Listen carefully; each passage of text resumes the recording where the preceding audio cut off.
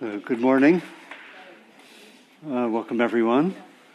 And for anyone whom I haven't met, my name is Donald Rothberg, and we have our Wednesday gathering. We sit in silence for about 40 minutes. We have a group practice, and then we have a little bit of a break, come back for talk and discussion. So let me invite, as I usually do, show of hands for anyone who is new to mindfulness meditation or rusty. Okay. We won't ask which it is.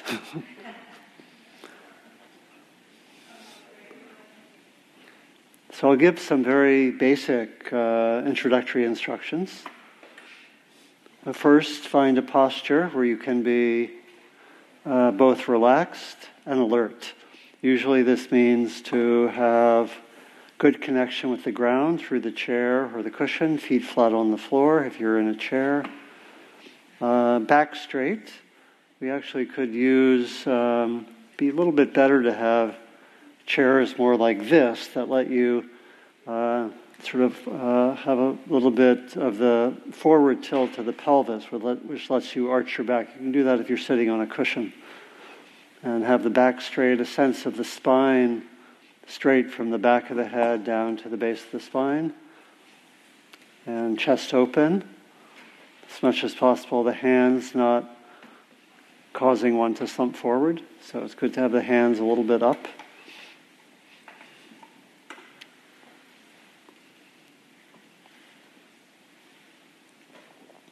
And then helpful to set an intention, both in terms of your larger intention for practicing, why we do this.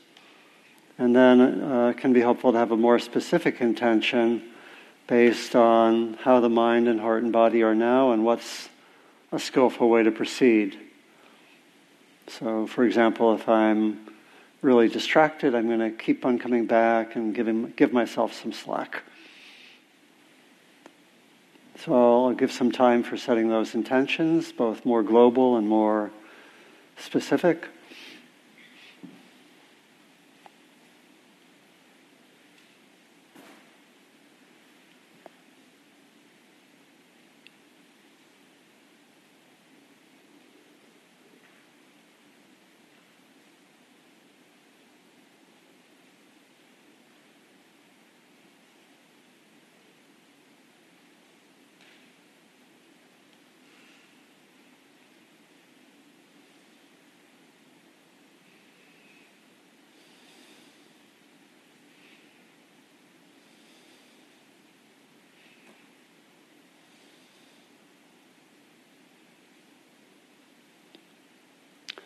And then the core instructions for our insight meditation involve typically two phases. First, settling the mind some.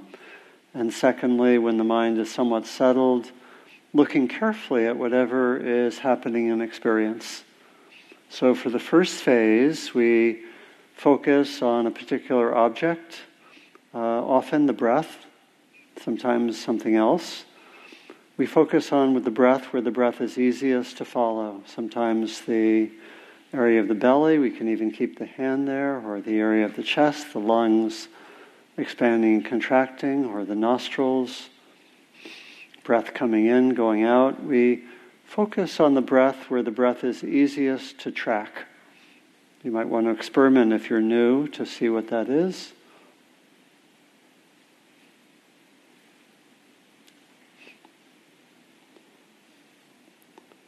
And then if for any reason the breath is not emotionally neutral, such as if there's a history of asthma, then we can focus somewhere else. We really want a kind of an anchor focus.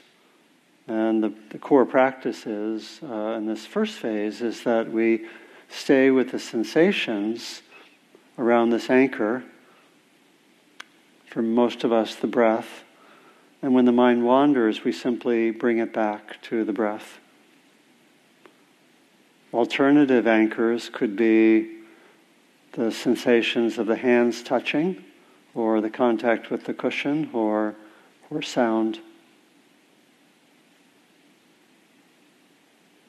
In all those cases, we simply are with the sensations and we come back whenever the mind wanders. And the second phase we especially do when there's some degree of stability with the breath, but to some extent it's involved in the first as well, is when the mind does wander, we notice where the mind has gone, and we make a very quiet mental label. If our mind goes off with planning, we may note planning. Typically, when we notice it, it ends, we just go back to the breath. Or we might notice remembering something, or fantasizing, or something like that. And we could just make a very quiet mental label for the kind of thought or mental process that's occurring. We could also, if something lasts for a while, takes our attention away, like sensations in the body or emotions, which generally when we notice them don't always go away, they last, then we can shift our anchor from the breath or something else to the object which now has our attention, we say, which has predominance. And we stay with it as long as it's predominant. So we may have sensations in the knee, let's say, we stay there until it's no longer predominant, or we're not sure what's predominant, and then we go back to the breath or whatever else the anchor is. So when in doubt, we come back to the anchor. So we'll sit now.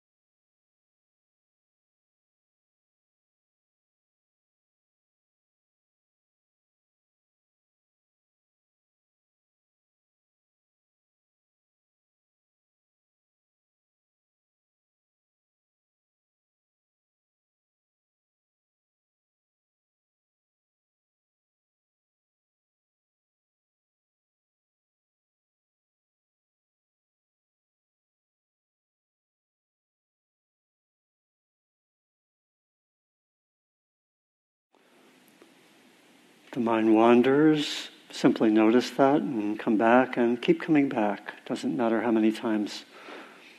It's where the learning occurs.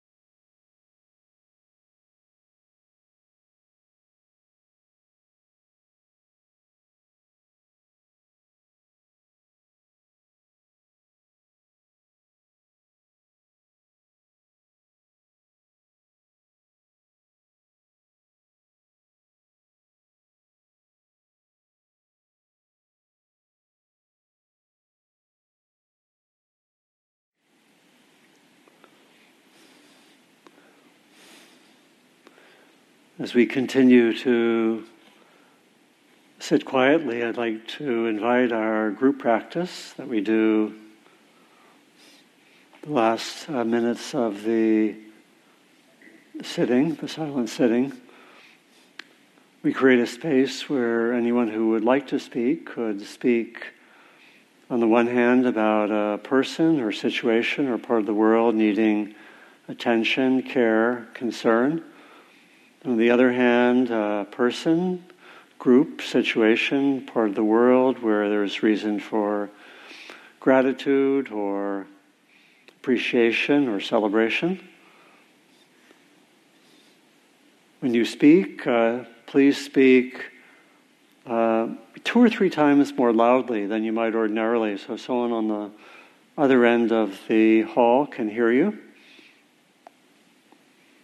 Be on the brief side, but still give enough detail so we know what you're talking about.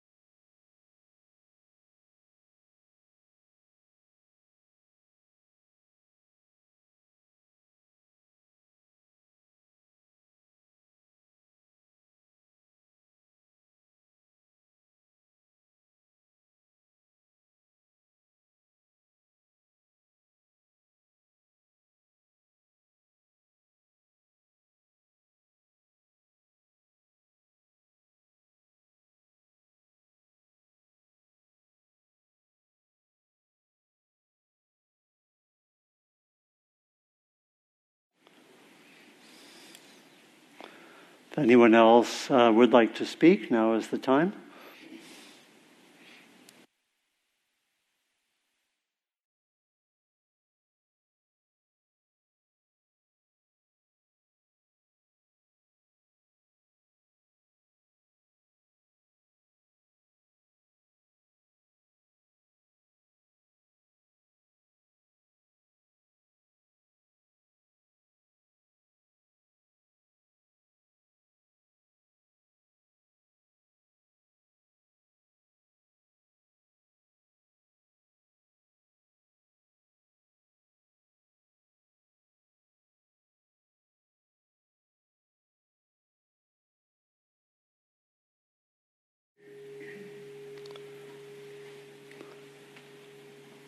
So again, good morning. Is the sound okay? Okay. I want to welcome everyone again. For anyone whom I haven't met, my name is Donald Rothberg, and I'm here about half the time. The other half, Sylvia Borstein, is here. She'll be here, I think, the next 4 weeks. I'll be here next week, and then she'll be here 3 weeks. That's right. Okay, correction. So I want to welcome people, and I'm also a member of the Teachers Council here. We've been having this Wednesday gathering since about 1990 or 91. I've been helping with it for about 16 or 17 years. So I want to welcome people who are here for the first time. If you'd be willing to raise your hand and say your name and where you live, we want to welcome you. Maybe start on this side, please. I'm Kate, and I'm from Oakland. Welcome. Welcome. I'm Tom, and I'm from Fairfax. Welcome. I'm Deborah, and I'm from Wilmington, North Carolina. From North Carolina? Yes. What part again? Wilmington? Oh, Wilmington. Oh, yeah. Yeah, I was just teaching in North Carolina for a few weeks in October, November. Yeah. Please. I'm Allison, and I'm from Inverness. Welcome. Yeah. I'm Kathy, from Connecticut. Welcome. What part? Wilton. Yeah. Welcome. I'm Jeannie, I'm from San Francisco. Welcome. I'm Sankita from San Francisco. Welcome. Please. Ashley from San Francisco. Welcome. Yeah. Again, so I'll give a few announcements. We'll have a little bit of a break, 7 or 8 minutes, and then come back typically for a talk and discussion. Sometimes we have a shorter talk and dyads or groups and explore things together, and sometimes have guided practices during the initial session. And just for your information, all of the talks are recorded from Wednesday morning, and they're put on the website dharmaseed.org, dharmaseed.org, and so they're available for listening. It's a site that's based just on free offerings, donations, and there are thousands of talks there for people who don't know that. Quite a resource. So a few announcements from me. As usual, on the back table, I have my teaching schedule, a few upcoming events, and I'll name 2. One is a day-long in Oakland at the East Bay Meditation Center on January 6th on one of my favorite topics called Transforming the Judgmental Mind. We've talked about that some here, but if you haven't fully worked that one out, you might consider the day long. And there's some flyers on that. It's January 6th. I think it's like 9:30 to 5. And I co-teach it with Shahara Godfrey. And then January 20th, I think right here, another day long called Dukkha and the End of Dukkha. Dukkha is usually translated as suffering. So if you're interested in the end of suffering, and you haven't worked that one out, you can come also. And that'll be co-taught with Heidi Bourne, who often teaches here when neither Sylvia or I are here. And then also a reading list back there, as well as I have a card for the Marin Sangha, which meets in San Rafael on Sunday nights, where I'm actually one of the guiding teachers there, and I teach about 8 or 10 times a year there, including the next 2 Sundays. So that's on my teaching schedule. And then lastly, a few copies of a book that I've done, connecting inner work with social service and social change work, called The Engaged Spiritual Life, which I usually bring, and I have an envelope. If you want to buy it, I'll sign it. Okay, so other announcements, please. There's a little basket on the table for the Mill Street Homeless Shelter, and any money that's donated to that we will purchase food with and give it to them for a meal. Thank you. Also, if you could please put the chairs back at the end of class, that would be lovely. Thank you. So the chairs would go in by the where the other chairs are stacked? Center side. Yes. Yeah. Okay. Okay. Great. Any other announcements? Okay, let's come back in about 7 or 8 minutes, so a minute or two before 11 by that clock. I'll ring a bell and Pamela will ring a bell in the bookstore where you can't hear the bell from here. So if you go in the bookstore, be careful. We have lost a few people over the years whose remains are in one of the corners. Okay, so I'll ring some bells when we come back. Okay.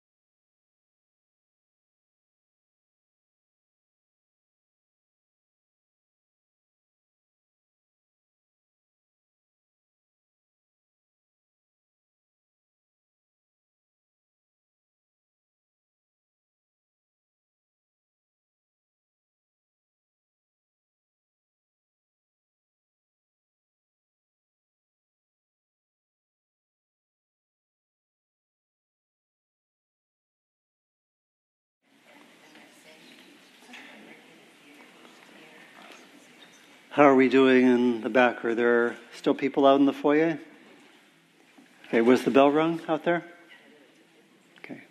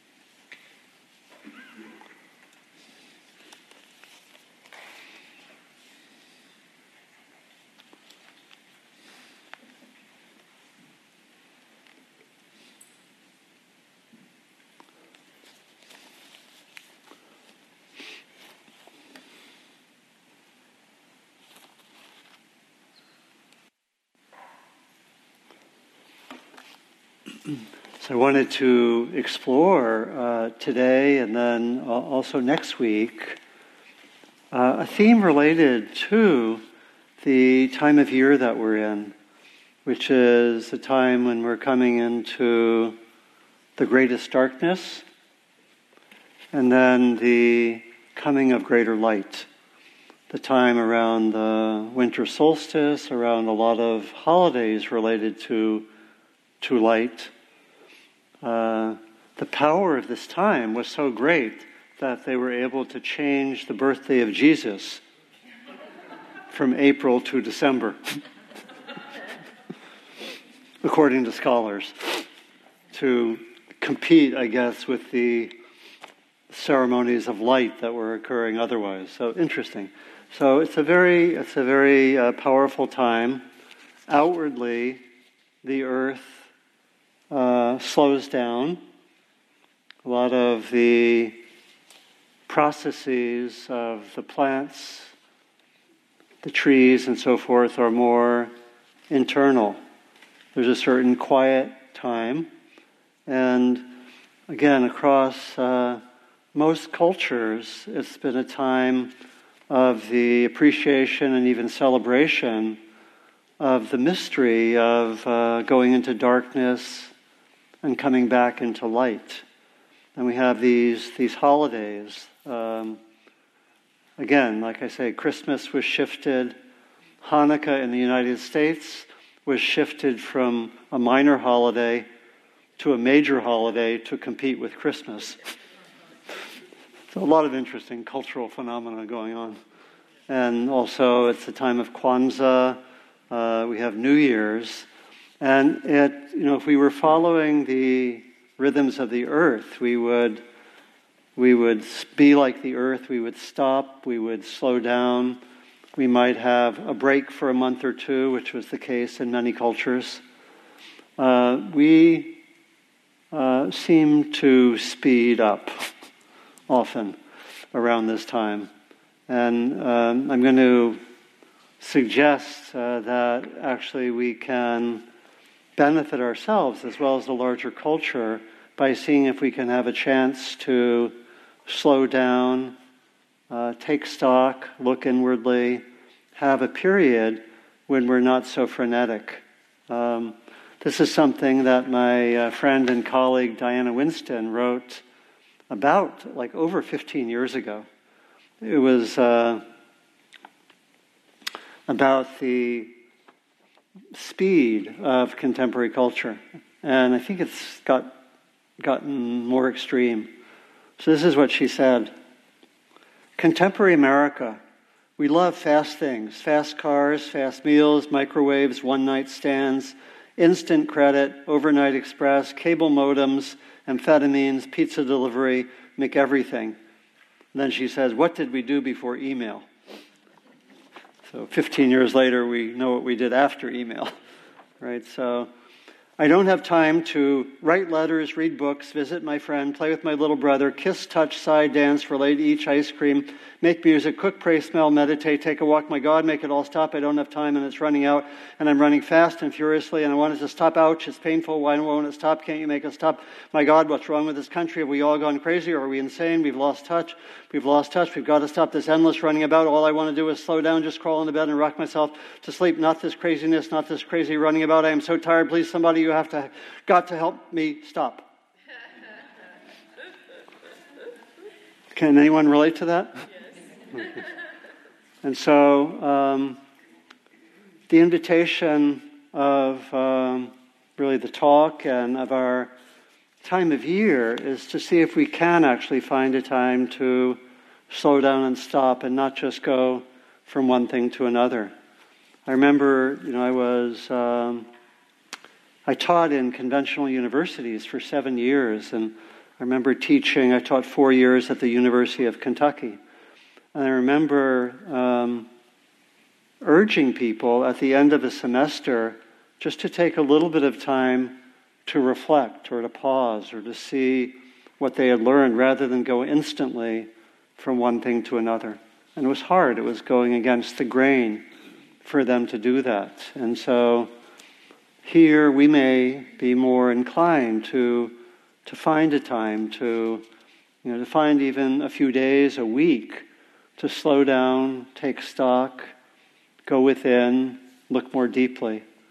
That's going to be the encouragement of the talk. And again, some things are not in our control, but maybe things are. I thought of the historian Arnold Toynbee said the mark of cultural creativity when he looked across thousands of years of history was where there were patterns of withdrawal and return. And I think that's true for individuals as well, where we can have patterns of some kind of withdrawal and some kind of return with hopefully more perspective to our lives. So I want to explore that topic today and next time and offer some specific ways that we might do this. And this is the encouragement is to do so while recognizing the crises of our time. If you were just looking at the outer crises, you might say, I don't have time to withdraw. I just need to, work on climate issues all the time or whatever, or work on, choose it. Your choice of 5 or 6 or 10 systemic crises that we're in the midst of, which I probably don't need to name, right? That we know that they're there. And so what I want to do is explore, I think, 4 ways that we can respond to this time and find a way to stop, to gain further perspective, to, in a way, leave the busyness and the habits for a while and hopefully come back with more perspective and refreshment. And I know for myself, I teach 2 retreats right around this time. And so get myself, even as a teacher, to have a retreat around the winter solstice and also right after the winter solstice, the beginning of the new year with our metta, or loving kindness retreats. And I know that before I was regularly teaching those, I think for 25 years, I virtually always had a retreat over the New Year's. That I would, we have one here, which is quite wonderful. And before I moved to the Bay Area, I would do retreats. And I remember some years I organized just informal retreats with friends and neighbors. When I first moved to the Bay Area, living in Berkeley, I helped form a group of neighbors. We just would meditate with each other every morning. And we formed, over several years, we had New Year's retreats. I think they were 3 days long. And we just did them in other people's houses, and no expenses beyond not working. And they're very wonderful just to stop for a period of time. So I want to explore the themes of, first of all, stopping, which I've already started. so to speak. And also the theme of how when we, at this time of year, partly to stop is to go into the dark. That's one of the themes. What does it mean to go into the dark? And I want to explore that as in terms of not only stopping, but also some related themes, like going into the dark can mean going into difficulties. It can also mean going into what we don't know, going into unknowing. It can mean also going into darkness, much like the earth. It means to go into what's about to be born. What we can see the darkness as generative and fertile as well, and also as actually producing light and the luminous, what's powerful and inspiring in that way. So I'm going to primarily talk about the darkness in terms of stopping, in terms of difficulty, in terms of not knowing, in terms of being generative, and then I'll explore next week some of the others. So I'll see how far I get with this. So, and what I want to do is also to suggest practices that we could do over the next week or two that would help us to, even if we were not stopped in this time fully, to have periods of stopping and looking into some of the themes. So I want to really point to ways that we can bring these themes into our lives in the next 2 weeks.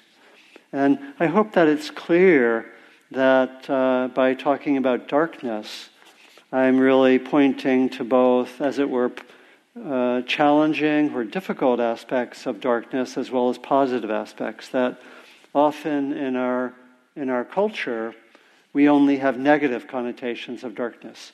We talk about the dark ages or a dark time, and we're primarily focused on the negative, and that's related to the way that we also historically have pathologized people who are darker. And so I think it's important to see that darkness has both, I don't know if positive, negative is the right way to talk about it, but it has aspects which are difficult or challenging on the one hand, and aspects which are generative and helpful on the other. So just to be clear about that, I think one of the dangers of spiritual practice is that we just get attached to the positive. We get attached to the light. We sometimes call this spiritual bypassing, where we just want to have wonderful experiences, not difficult ones. And, I've sometimes made this comment that even when I look at the promotional literature for Spirit Rock, I see, in my view, a little bit of an overemphasis on the positive. Maybe that's the nature of promotion. We don't say, come, learn about all your long-time neurotic patterns.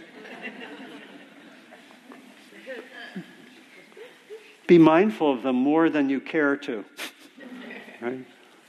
For the sake of deep inner growth, which will take longer than you want. How many of you would have come to Spirit Rock if that was in the promotional literature? Right? So, sort of a change of attitude, partly.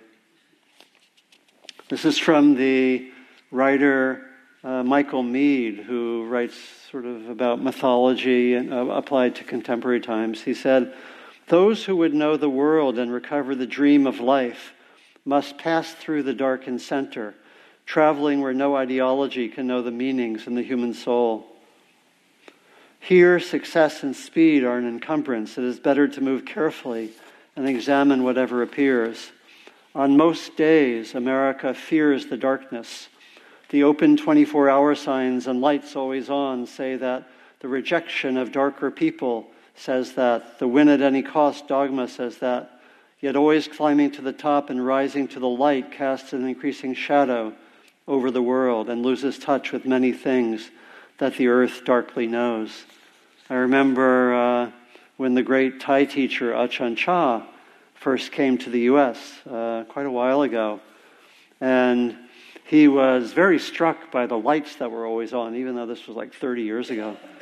And he said, there are just so many lights. He said, and then after he'd been here for a while, he said, more outer light, less inner light. Right? So he was interesting observations from someone who lives in the forest in Thailand, right? So the first theme, going into the darkness as a form of stopping. And again, this is really to, in a way, be like the earth. Be like the earth, which stops, and at least stops outwardly. Probably inwardly, biologists would tell us there's incredible action occurring, right? There's incredible action getting ready for the spring.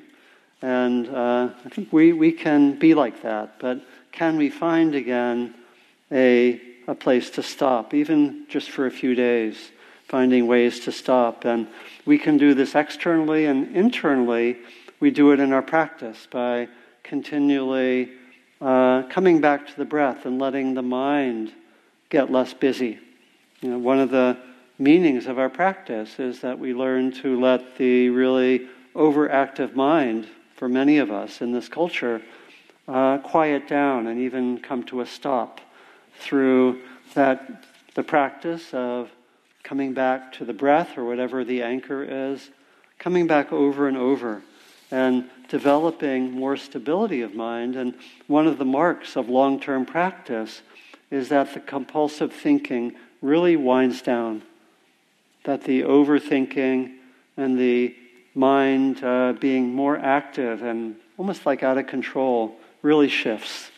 I've been practicing for 40 years, and I think the level of my thinking is probably about 20% of what it was 40 years ago. 40 years ago I was a student, so I was supposed to be thinking all the time. But it's about 20%, I think, quality of the thoughts much higher. So less thinking, better quality. Put that in the promotional literature. Right? So less thinking. Oh, I just thought that for the first time. So. Very good. So we need to have a certain level of internal stillness and stopping just to listen to what's there. Right? That we can't listen to what's deeper if the mind is overly active. Again, one of the reasons that we need both that external stopping, and also the internal stopping. This is from the poet Rilke. All creation holds its breath, listening within me, because to hear you, I keep silent. We need to have that kind of inner silence.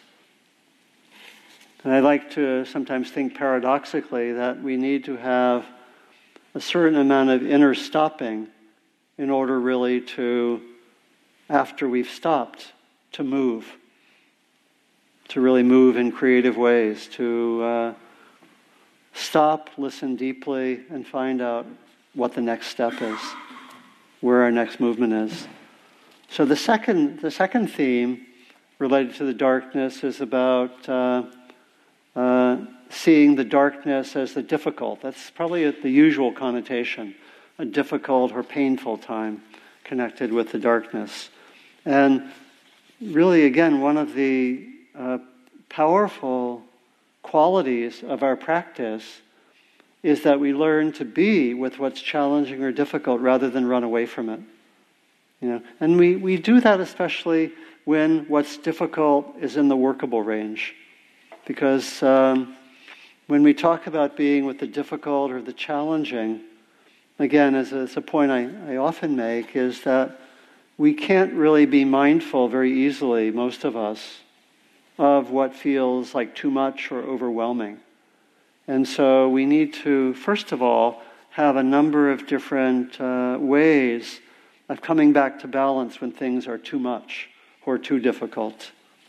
But then when things are in the workable range, we can actually be present and be mindful. And so again, one of the hallmarks of our practice is that we find ways to have skillful responses to what's difficult. There's a beautiful teaching in the traditional text called the teaching of transcendental dependent arising. And one of the core points of that teaching is that our practice totally changes and moves towards liberation when we work with the difficult in a non-habitual way. What's our habitual way of working with the painful or the difficult? We try to push it away, and we try to maybe latch on to something positive, but we especially push it away, don't want to deal with it.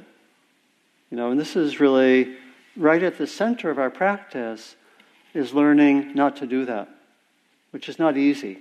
So for some of us, when we first practice, it means learning to be with unpleasant sensations in the body. Again, if they're not causing damage and not overwhelming, we learn to be with knee pain or shoulder pain. And again, it's not in the promotional literature. Come, be more than you'd like with your shoulder pain and learn amazing things. I think that's really true. Anyone relate to that? That there's some truth to being with the unpleasant, right?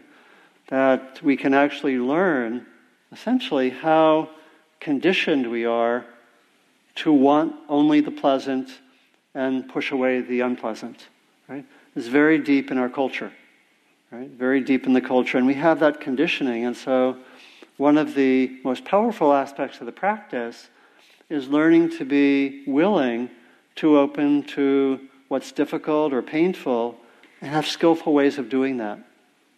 And again, the teaching is that when we actually push away the unpleasant, when we're reactive towards the unpleasant, it's as if we shoot an arrow at ourselves or others. We have that favorite teaching of mine called the teaching of the two arrows, which is that we could speak of having something difficult or painful as being like we're shot by an arrow.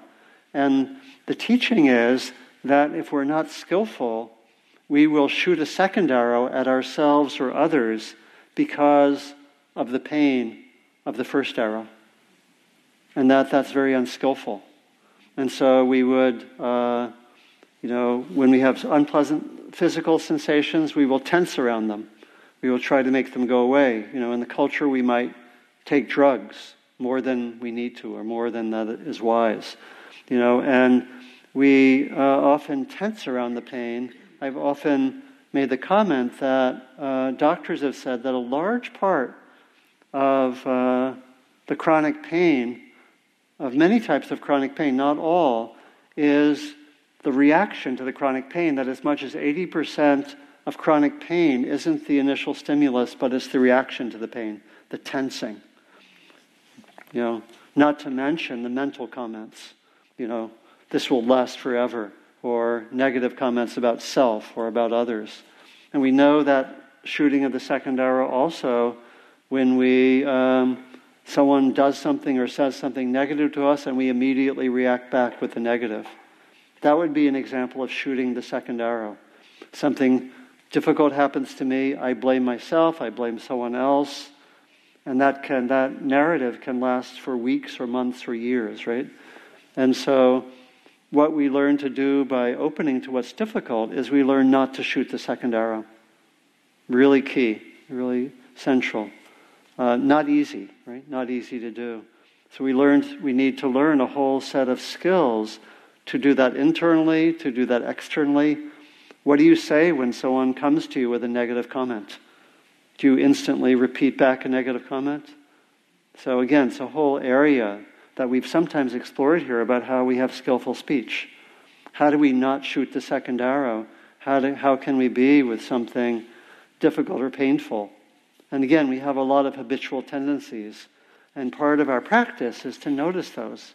Notice what those habitual tendencies are.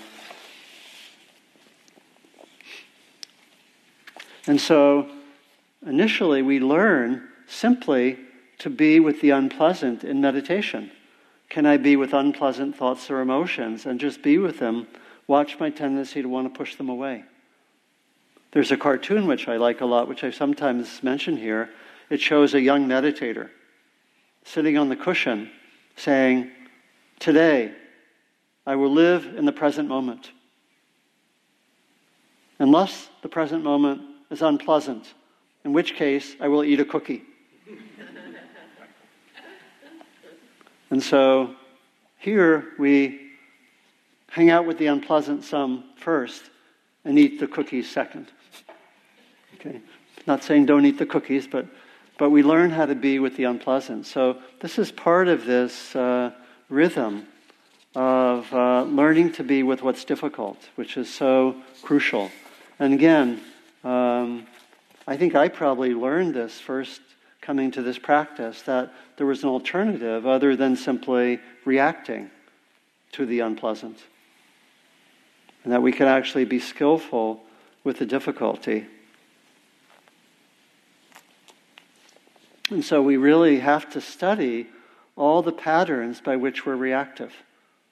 We study what are my habitual patterns when something difficult comes up. Again, it's very helpful as we're doing this also to work with the practices which go to beautiful places. We have our loving kindness practice, our various heart practices. We have practices where we can be with beauty, with kindness. And I think especially if we have a lot of difficulties, it's really crucial to be spending a lot of our time just hanging out with what's beautiful to give us balance as we also are with the difficult.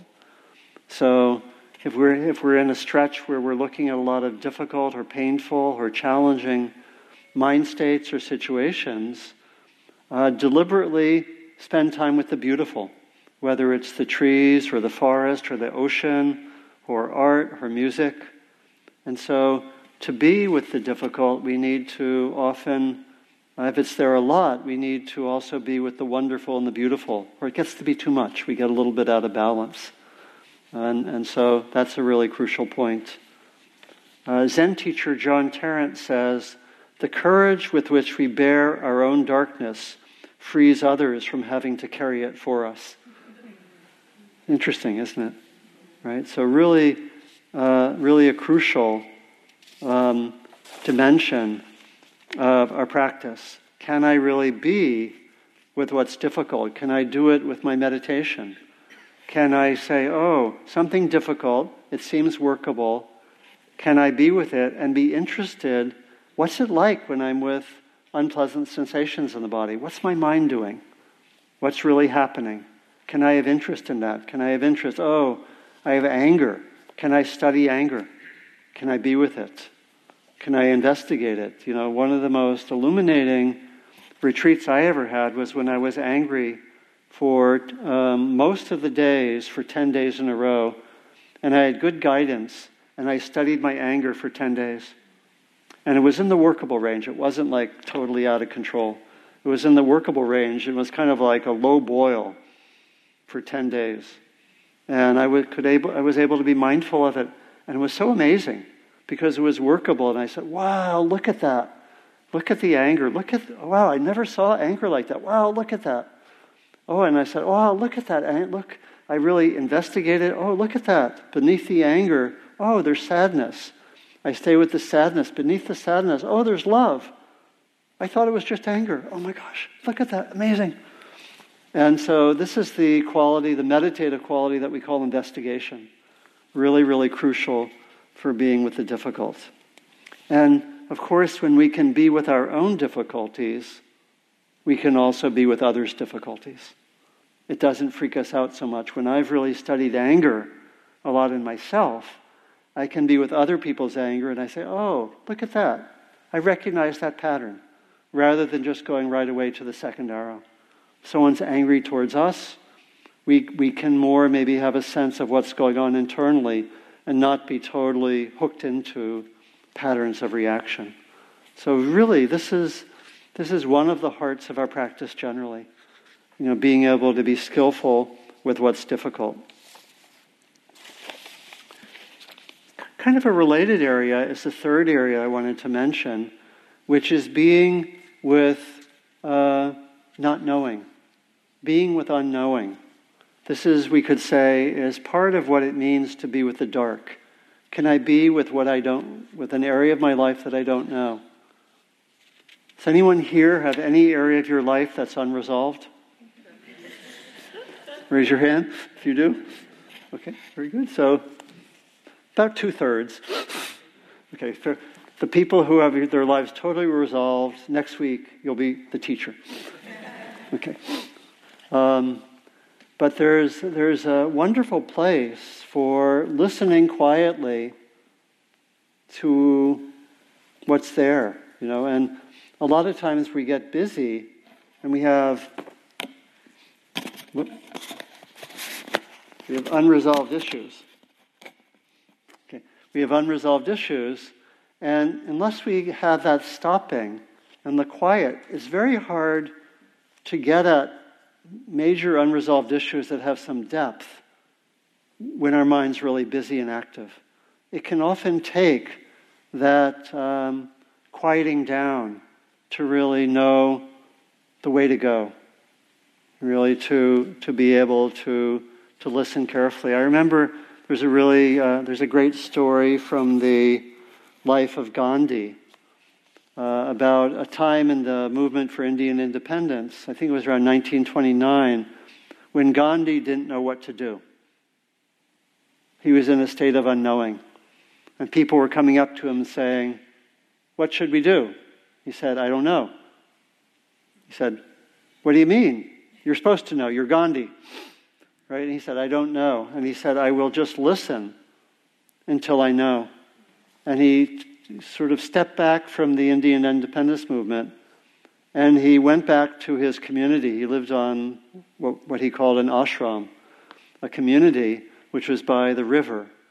And he said, "I'm going to sit on the porch of my home and do nothing and watch the river."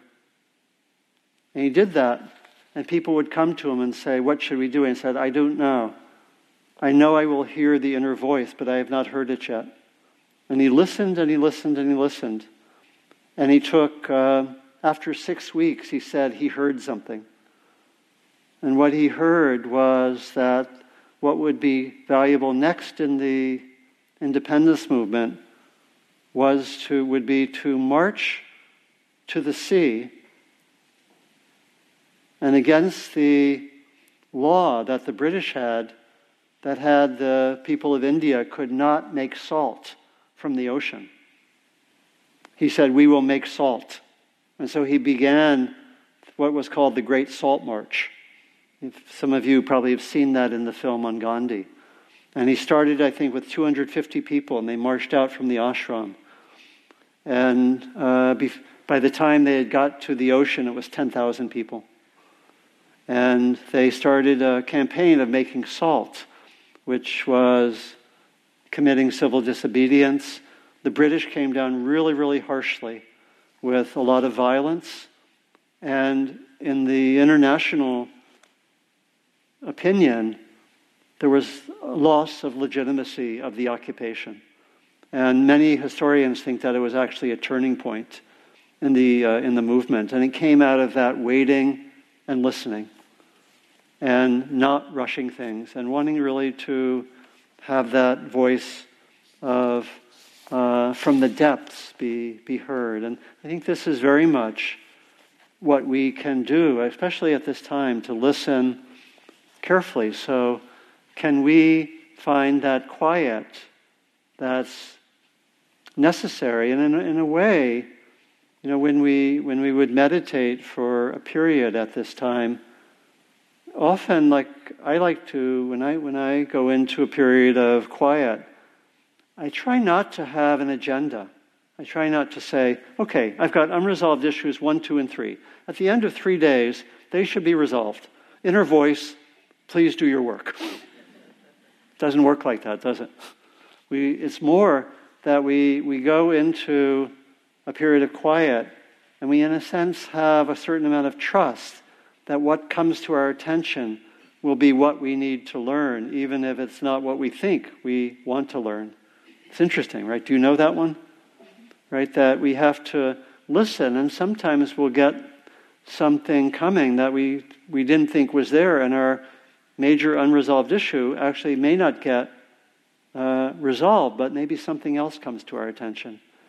And so a lot of our practice really depends on a certain kind of faith or trust or confidence in the unfolding of our experience, and that if we actually listen carefully as best we can, we'll get what is available at the moment. Maybe something else will come later. And so we have to be in a period of not knowing. We have to be able to stay sometimes with not knowing towards that which is unresolved.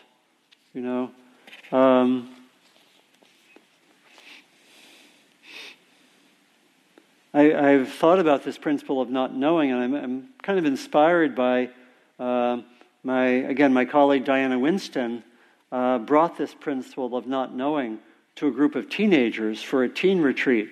And they said, not knowing is good, but you have to correct that. Not knowing by itself is not good enough. And they said, you have to say, not knowing, but keep going. And so that was like a very friendly correction, right? So it's not knowing, but keeping going. Even if sometimes keeping going, you have to stop. Okay, hope I'm not getting too confused with my metaphors.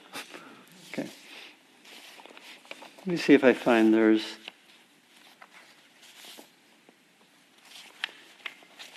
a beautiful passage in a book called Letters to a Young Poet that Rilke wrote to this young poet. Rilke was 29 at the time, so he was an old poet. The young poet was like 20. But he wrote Letters to a Young Poet, and he wrote to this young poet that the poet was trying to resolve things too quickly. He had to be able to stay with what was unresolved in his life and listen over and over again and have the value of listening to what was unresolved and do that for a period of time and have that be a way of life, that he would listen to the questions. And he said, someday you may live into the answers, but for right now, live with the questions. Live with the unresolved issues. And that was his counsel. It's a very beautiful counsel for not knowing. Then the last quality I want to talk about is the sense of being with the dark as also generating insight, knowing, something that's fruitful, that when we actually can be with the difficult or be with the unknown, when we stay with that, something comes out of the process. That when we can, much like the example from Gandhi, that when we can stay with the unknown and look deeply, sometimes something unresolved or not known or difficult needs us to go to a deeper level. We can't resolve the issue with our present understanding. We have to come to some deeper understanding. And so being with the darkness as the difficult, the unknown, can be generative or fertile, can lead to insight and transformation. I thought of my father, Simon, became blind when he was younger than 50 years old. Probably the result of unsupervised experiments as a chemist working for the government. But he was not really bitter. And he was blind and had to stop driving, had to really change his work. He was blind the last almost like 30 years of his life. But something opened up in his blindness. I found that there was almost like more emotion, more kindness, more love was a fruit of that. It was very interesting. He couldn't really, so much of our view of other people comes through the vision, doesn't it? Interesting that he could be with people and they would know he would not judge them because of how they looked. Isn't that interesting? And it's very interesting. So he would be with them in a way that was really different maybe from how other people were. And I found there was like this opening of his heart as he couldn't see, as there was a loss. as he was with something that was difficult. And there's actually, in a lot of cultures, blind people carry the wisdom of the culture. You see that, I know you see that in ancient Greek culture. There was a figure named Tiresias who was blind but carried the wisdom of the culture. And a lot of cultures, those who are blind, they see, as it were, in a different way, which I think my father could do. He could see in a different way because of the shift in his internal process.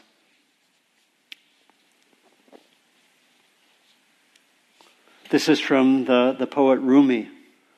Some nights stay up until dawn, as the moon sometimes does for the sun.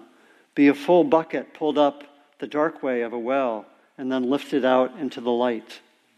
And so there's this possibility, I think, of being with what's difficult, what things we don't know, and having that be generative of light. It's difficult because we don't know, and we may be caught in negative narratives. Oh, it's going to turn out this way. I think that's true individually. It's very true at this time in our culture, in our society, right? That we're in a time of a lot of unknowing and a lot of difficulty. I know in meeting people, I meet a certain number of people one-on-one, and a certain percentage of the people I work with have been really triggered by the combination of the fires, the reports on climate change, and the political events, and are in a very difficult place, really being negative, caught in negative scenarios. Things are just going to be bad, right? And probably all of us have that at times. There's a term which I like a lot, which I've taught on some, which is the dark night of the soul. Do you know that term? Which was originally a term developed by the Christian mystic St. John of the Cross in the 16th century, and was actually taken to be a more advanced stage of spiritual development when everything dries up and you don't know what's true and you're lost and it feels dry and arid, but you have to stay with it because it actually is it's actually a more advanced place of development, and out of that comes something actually much more beautiful and powerful than where you were before. And there are ways, I think, in which we're in a kind of something of a collective dark night. Does that resonate with you? There's a kind of collective dark night, and we don't know what will happen. We have all these crises that I didn't mention, assuming that you know what I'm referring to. Whether, the crises of the climate or economic inequality or the threats to democracy or the racism, or probably could add a few more, but those are some of the major ones, right? And we have that, and there's a way in which it's a kind of a collective dark night. And I think that people who are skilled from their own internal practice of working with difficulties, working with the unknown, are the people that are incredibly needed right now. If you've worked with your own unknowing, if you've worked with your own difficulties, darkness in that sense, even if you've worked with your own personal dark night, you will be incredibly valuable if there's a period of a collective dark night, which I think we're many intimations that that's part of the process right now. That there are a lot of ways, most of us maybe don't want to look too closely at things, but when we do, sometimes we may feel that. Does that resonate with people, some? That there's a kind of and part of the what's valuable is knowing that the darkness is also generative. This is from an activist named Valerie Kaur, K-O-U-R. She says, breath, labor, or breathe, labor, push. What if this darkness is not the darkness of the tomb, but the darkness of the womb? What if our America is not dead, but a country waiting to be born? What if the story of America is one long labor? What if all of our grandfathers and grandmothers are standing behind us now, those who survived occupation and genocide, slavery and Jim Crow, detentions and political assault? What if they are whispering in our ear tonight, "You are brave"? What if this is our nation's great transition? Breathe, labor, push. Interesting perspective. This is from the Sufi poet Hafiz. I wish I could show you, when you are lonely or in the darkness, the astonishing light of your own being.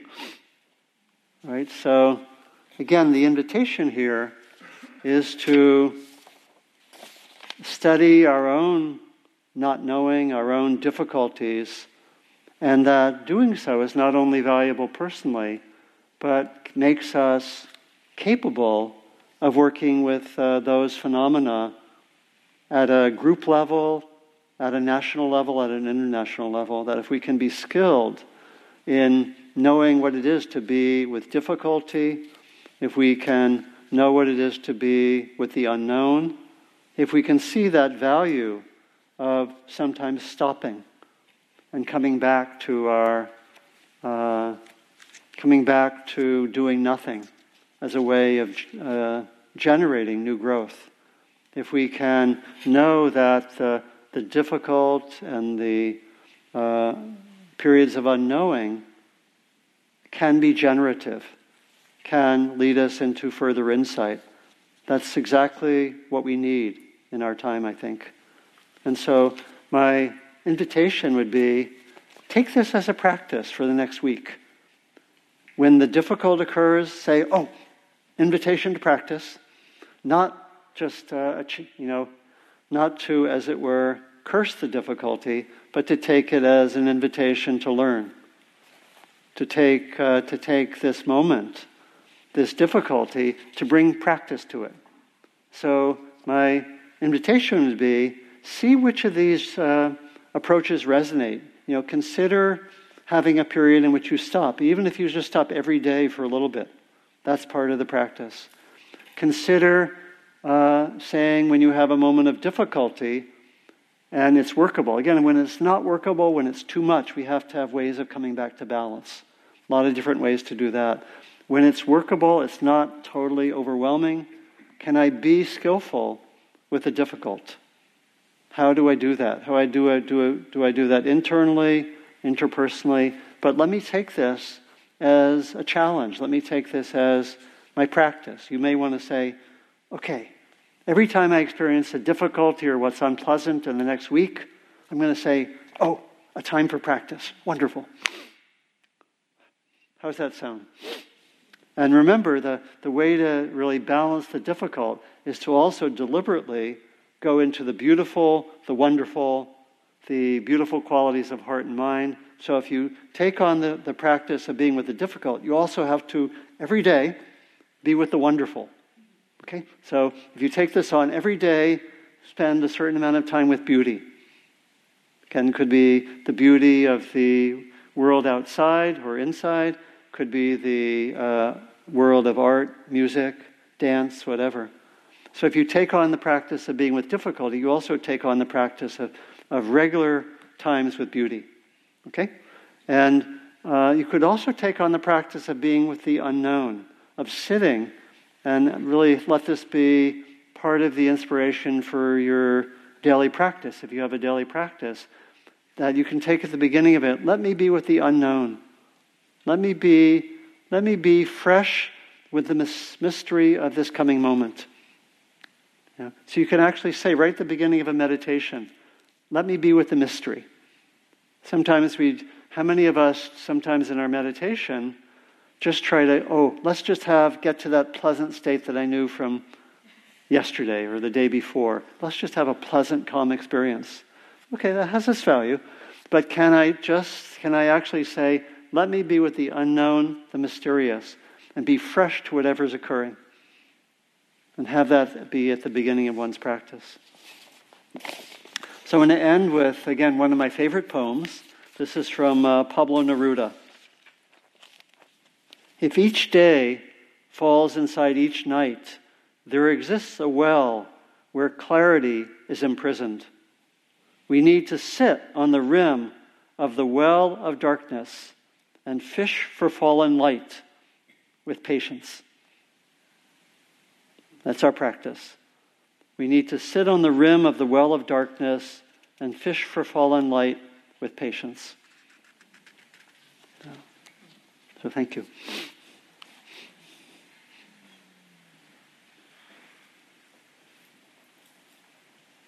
And how many of you would like to take on some element of what I've talked about in the next week? Okay, that'd be great. And why don't you reflect right now, what's the best way for me to do that? Could be one of the suggestions I made, or maybe something that just occurs to you.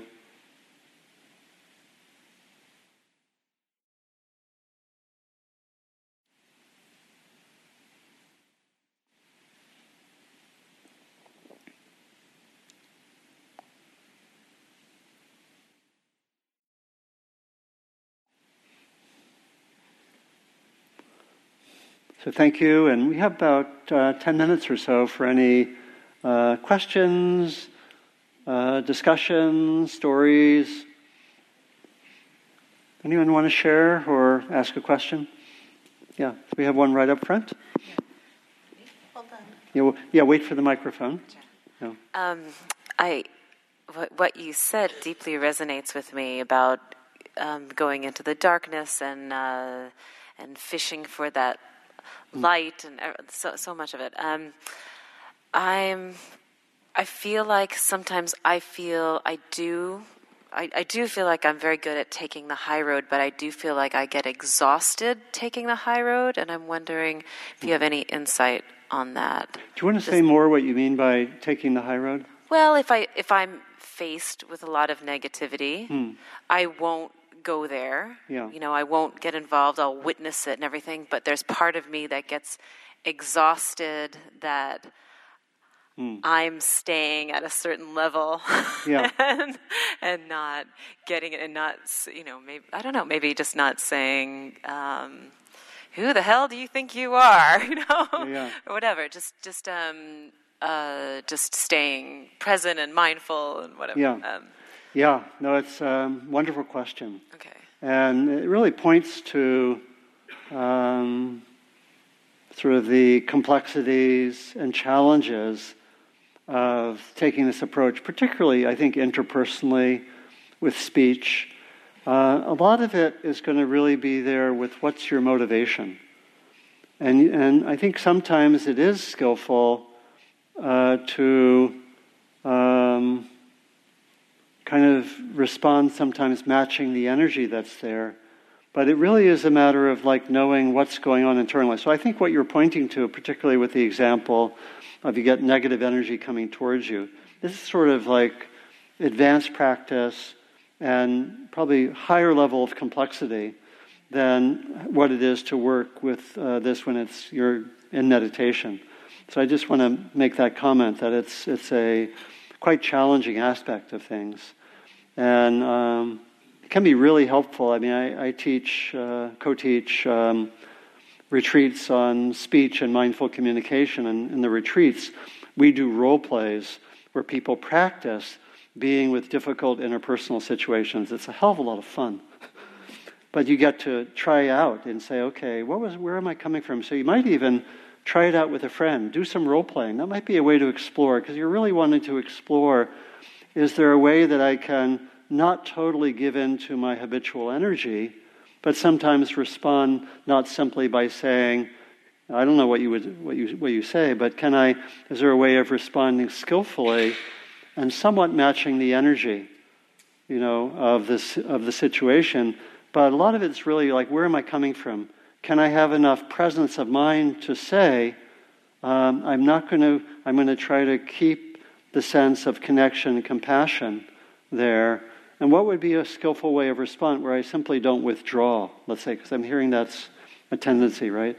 And challenging to explore that. You maybe try it with friends, do role plays. There are a lot of possibilities. One way sometimes is to actually try to go to empathy and try to have a sense of, that really sounds hard and painful for you. So you're not withdrawing, but you're actually meeting the person. Not easy, way easier said than done. But there are a whole range of options. And I think your question comes from the sense that, sensing maybe that there are some other options in which you would keep your integrity of not just simply reacting, but could explore some other possibilities. So there's another time we can go into that in more depth. Yeah, but it's a good question, really important question.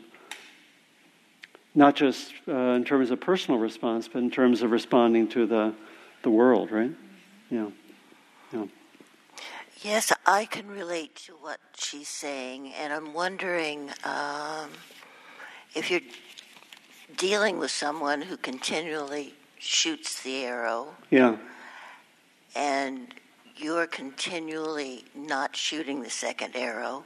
If you're dealing with someone who really relishes shooting the arrow and possibly sees your non-compliance with the scenario as weakness, there's the fear that it will go on into infinity. Right. This kind of... Right. Does anyone relate to this question? Okay. Yeah. Really two responses. One of them is to know that on a scale of degree of difficulty from 1 to 10, we're talking now about the 8s or 9s or 10s. And that a real, part of, in any training, part of how we learn to be with the more difficult situations is to work with all these principles with less difficult situations. In other words, to work with your meditation where it's maybe a 6, and you're working with it internally, and you can see how you respond internally, or try to work with a situation maybe with another person where it's not an 8 or 9 or 10, but maybe it's a 5, but similar dynamics. And see how you could work with that, because we develop the capacities by working where the situations are not as hard, where they're easier. That's how we really develop the muscle. Every form of training works on that principle. If you only exercise these capacities with the really difficult things, it'll be too much, and we really won't learn. I'm not saying that's what you're doing, but just a reminder of that. And then, how to respond when someone is being continually reactive to you. It depends on the nature of the relationship. For some people, you may not want to be in relation to that person.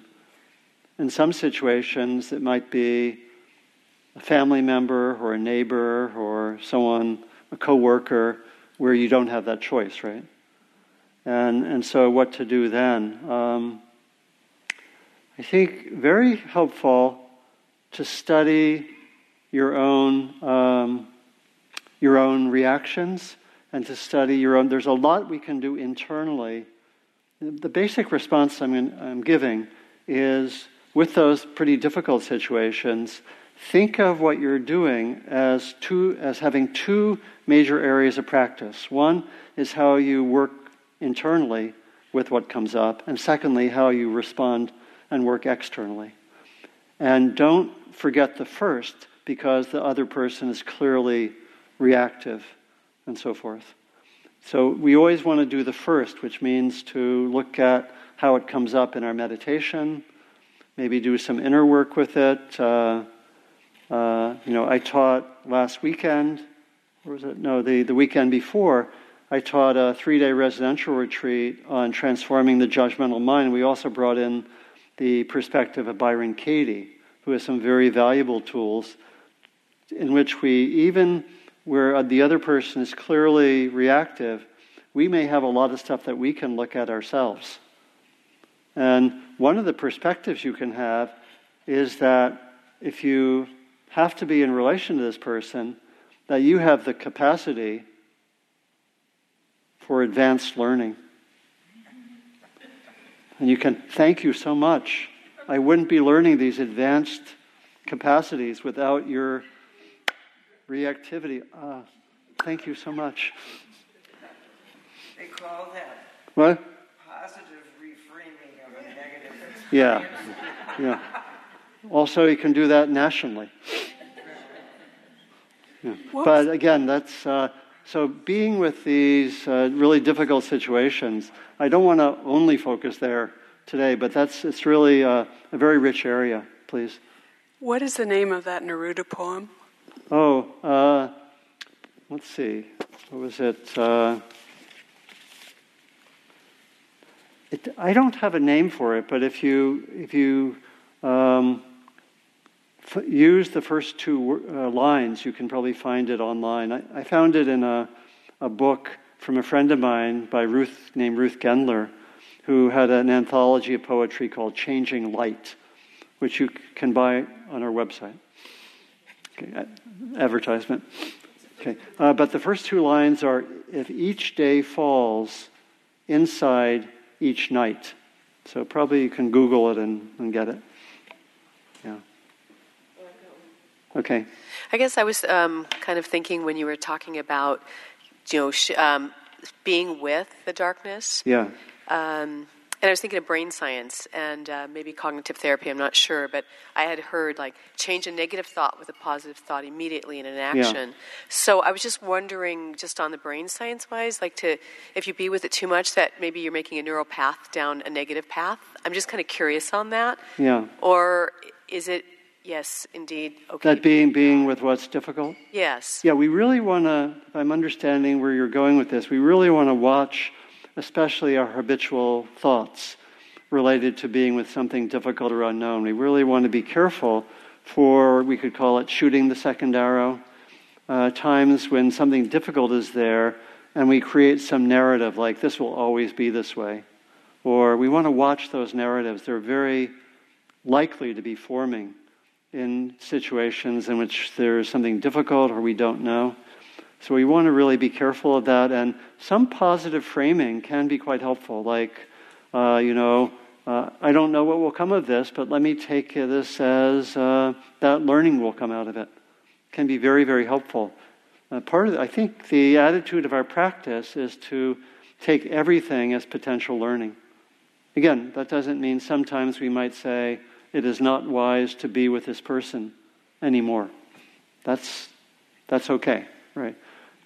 This isn't being masochistic, but to take everything as learning. Maybe the learning is that I sometimes stay too long with people with whom it's not good to be with, right? That could be the learning, right? So to take everything as learning, watch out for reactive negative thoughts, particularly narratives, because those are likely to form when something is difficult for us. It's a form of the second arrow. It could be being judgmental towards self or other, and so forth. Yeah. Thank you. Okay, maybe last one, I think, then we'll finish. I was just wondering if you could repeat the name of the poet that had the line about what if this is a womb and not a tomb? Oh, it was an activist. I forget her website. Maybe some of you know. Valerie, first name, Kaur, Kaur. Yeah, I think she has. I think it has. The website has heart in the name. It's like it's basically a website devoted to spiritually grounded activists. I think they're particularly from a Christian perspective. I think. Yeah. Great. So that was one of the easier questions to answer. So let's take a few moments and just to come back to that intention. What's your intention leaving?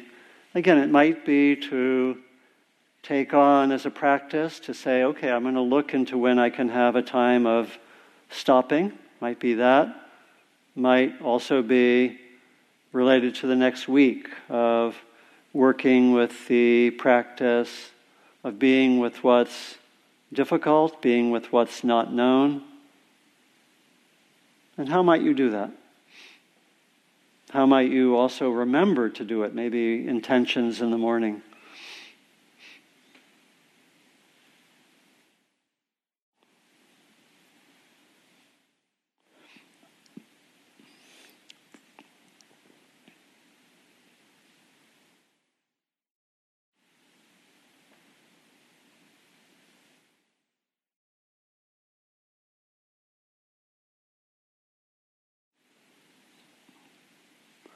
So we end with, in a traditional way, with what's called the dedication of merit. We offer the benefits of our time together, our practice here.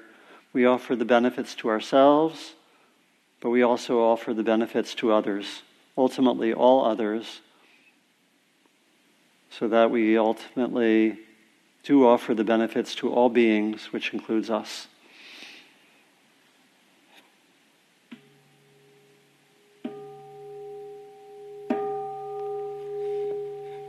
So may you explore wonderful things and come back with wonderful stories, which we'll hear next week. Thank you.